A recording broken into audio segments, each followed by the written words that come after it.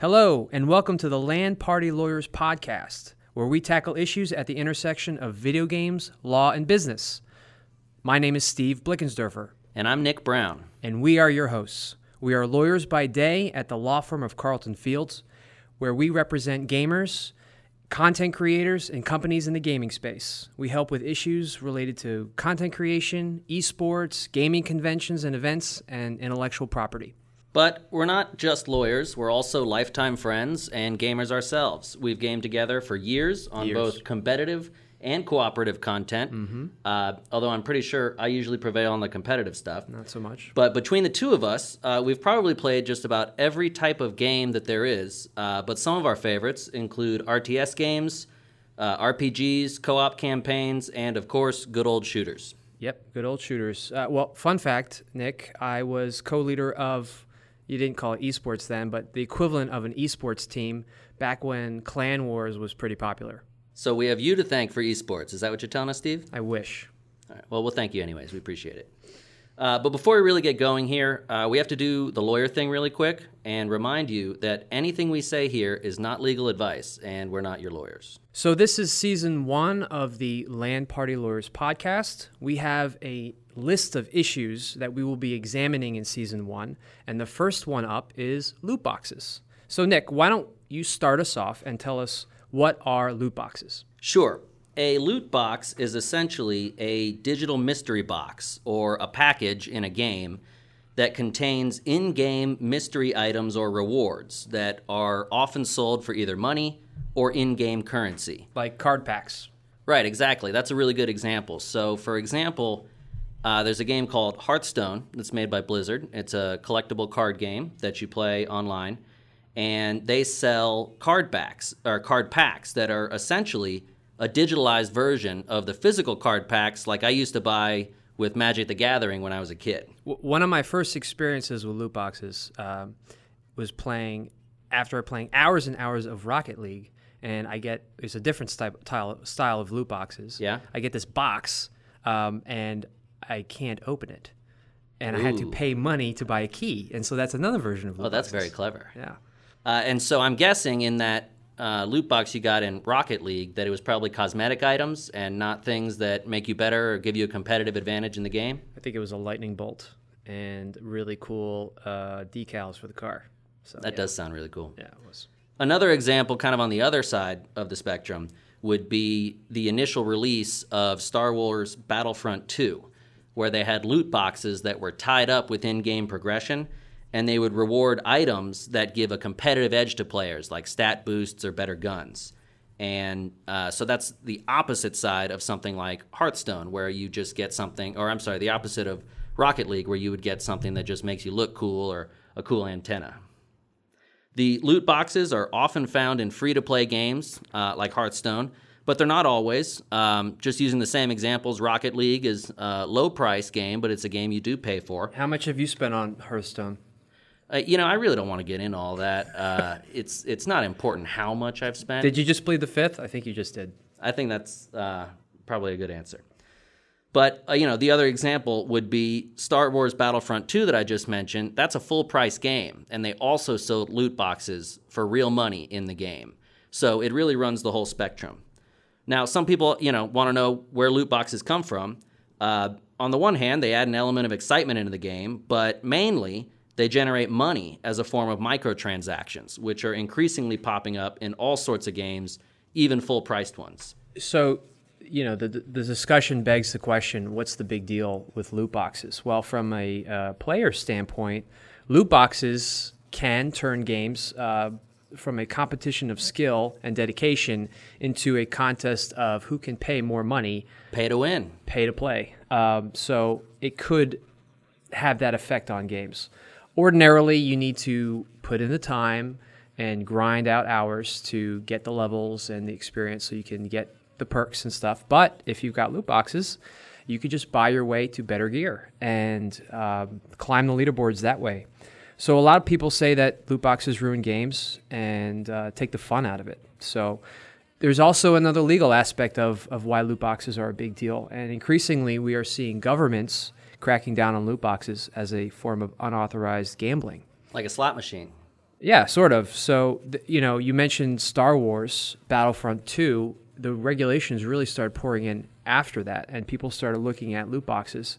And there were studies done. Some of them have linked gambling, loot boxes as being addictive, and particularly for kids, and tying loot boxes to gambling. So Australian studies were done on this, some UK studies. And as a result, some countries are actually banning loot boxes in games entirely. Who's banning loot boxes? Well, we see this in Belgium as one example. Other countries are regulating banning, loot boxes as a form of gambling, and that's found in the Netherlands.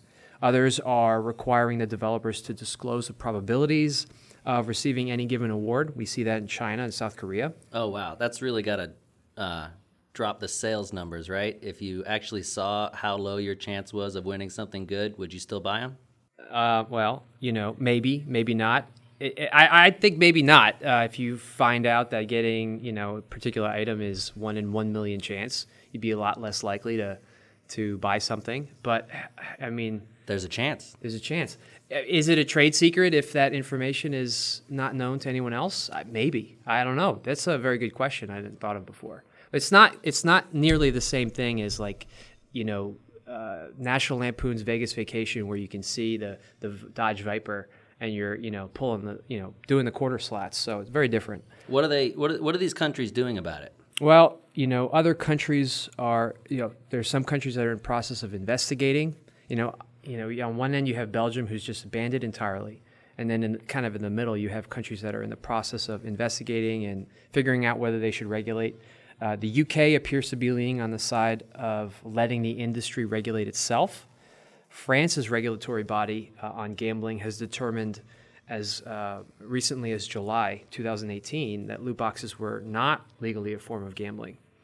And here in the U.S., Congress recently asked the Federal Trade Commission, the FTC, to look into loot boxes. So we expect a lot more action in the U.S. On the regulatory side of things in the near future. And, that kind of sounds familiar, right? We're already used to seeing ESRB labels on our games that, point out the intended maturity level of the player. And so now, if they also have one for in-game purchases, that may be not a big stretch from what we're used to. We're already seeing Australia recommend games carry a label that sales be restricted to people who are of the gambling age over 18. But that's not been codified into law yet. All right, so we figured out that a lot of different countries are looking into loot boxes, and they're coming out with different results. Why is this controversy a big deal for the industry, Steve? I got one number for you, Nick. 50 billion buckaroos. It's a lot of money. That's a big number. And that's the amount of money that's the loot box industry as estimated as early as 2022. So that's a lot of money. It's a lot of, loot boxes have generated a lot of money for game companies, which is just the fact. So that's a few years from now, but they've already become so common that it's gotten to the point that when a game developer decides not to include loot boxes in a big game, sometimes that fact makes the news on its own. That's right. And if it's considered gambling, let's say, the company will either need to comply with that gambling regulation or pull the loot box functionality out of the game. Has anybody done that? Blizzard actually has had to do that in Belgium to comply with their laws over there. So, but on the other hand, if it's not considered gambling, business in whatever as country, usual. Business as usual. Move on forward. That's right. So this is a pretty huge issue with game development, right? It used to be enough back in the day just to make a really good game, right? Have good balance, have not a lot of bugs, maybe have a cool story. But now, developers have to think way beyond just designing a balanced game and making sure it works. They also have to determine whether and how to include this loot box functionality that is really popular, but it comes tethered to a variety of legal and PR consequences. Let me give you an example. You may remember recently there was a game that came out called, it was a Lord of the Rings game called Shadow of War. It was a sequel. It was a really cool game, had this great nemesis system. It's an orc killing simulator, essentially.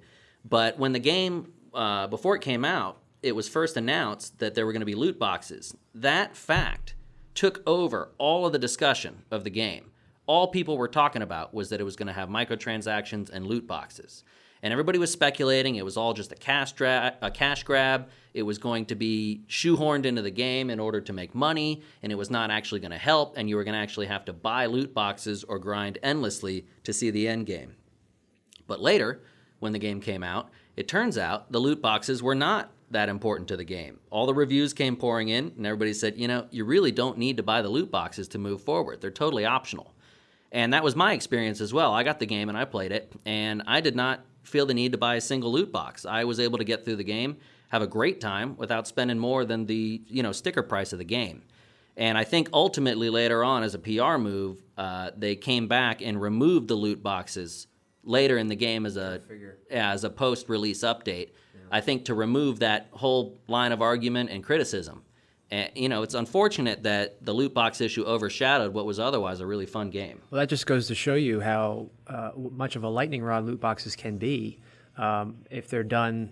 Even if they're done well, it could be a problem. Right, but on the other hand, banning them might really cut off a lot of these free-to-play games that we see. Right.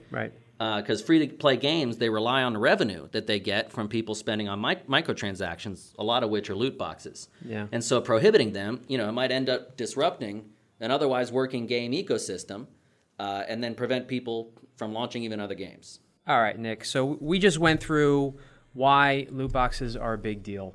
And now we're going to go to the 1v1 showdown. Now, this is the part of the podcast where me and you are going to go head-to-head, pro-con. Are loot boxes gambling? Are loot boxes not gambling? So I'm going to go first, and I'm going to tell you why loot boxes are not gambling. And this is the position that's typically taken by the Entertainment Software Association. All right, Steve, convince me. So first, Mr. Brown, loot boxes have no real-world value. I can't take a loot box and go to the bank and ask for, an exchange. Not with that attitude, you can't. Not for real dose. No, loot boxes have no real world value. It's tied to digital value, which is different for loot boxes that are not transferable. So there's no market for these things. So I'm going to put loot boxes that are transferable to the side for a minute. For ones that are not, how convenient. So take a Hearthstone pack. You can't trade that pack and get money out of it. So that's the first reason. Second reason is that loot boxes always offer something of value in the game, so digital value. I'm always going to get something in the game that is worth spending the money on, whether it's like a legendary I don't have before or a really cool skin for a car. It's not the same as putting a quarter into a slot machine and getting zilch as a result. So at the end of the day, there's no such thing as an empty loot box. Next, loot boxes are entirely optional. Nick, you don't have to pay to use loot boxes in order to play the game. So that's another reason. And next, randomized outcomes have been a core mechanic in games for decades, RPGs in particular.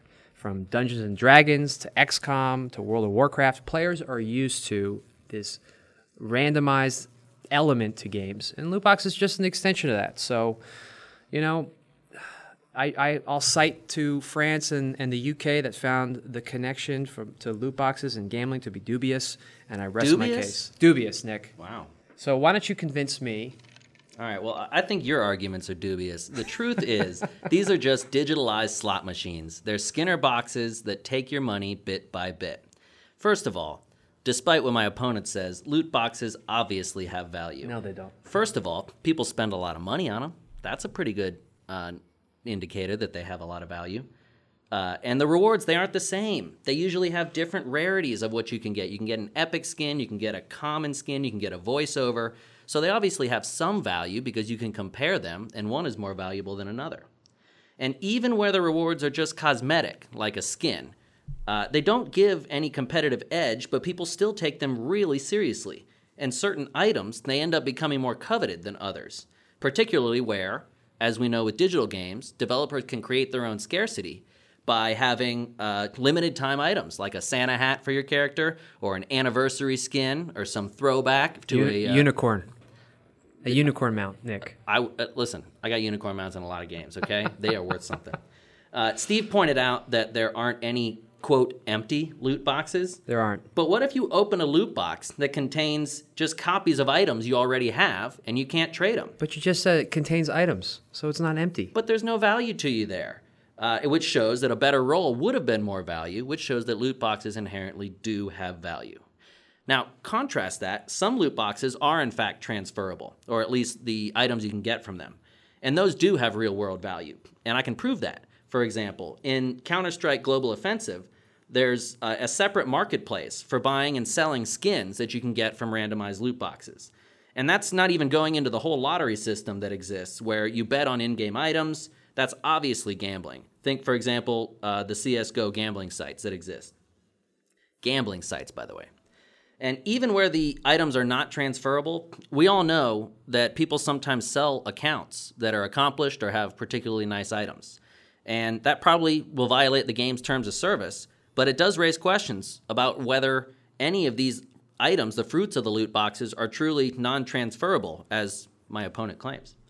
At the bottom, loot boxes create a feeling of a near miss, like slot machines. They encourage one more go, another box, another card pack, another microtransaction. And backing me up on this are the Dutch, who ruled earlier this year that the existence of unofficial monetization platforms is in fact enough to qualify loot boxes as a form of gambling. Holland is not your friend, Nick. Just throwing that out I think there. they disagree with you. So, what can we take away from this discussion? Well, I think the simplest answer from a legal standpoint may be, if you're making a game or publishing one, to be just forego loot boxes entirely, right?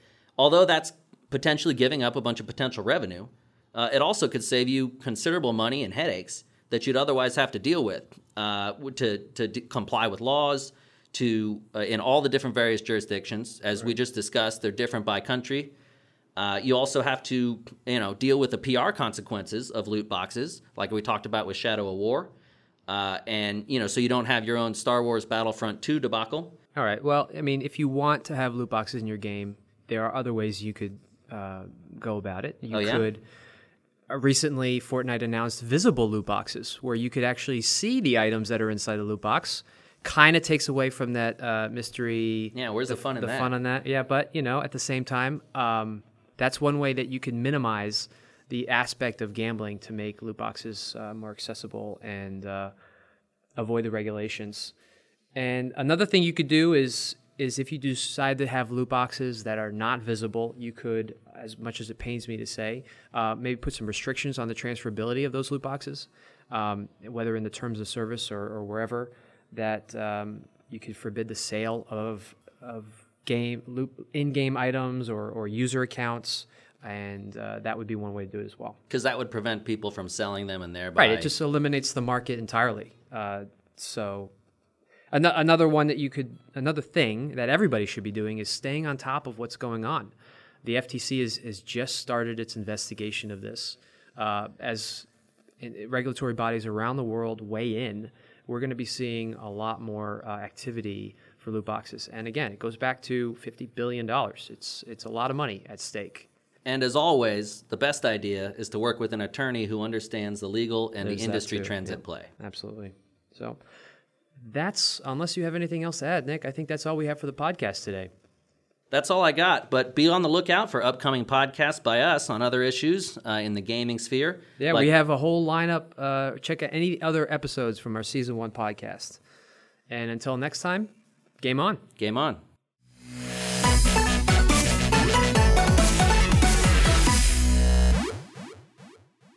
You've been listening to the Land Party Lawyers podcast series with Steve Blickensderfer and Nick Brown. To learn more about our e-gaming and esports practice, visit carltonfields.com. This podcast is intended for general information and educational purposes only and should not be relied on as if it were advice about a particular fact situation. The distribution of this podcast is not intended to create, and receipt of it does not constitute an attorney-client relationship with Carlton Fields. Thanks for listening.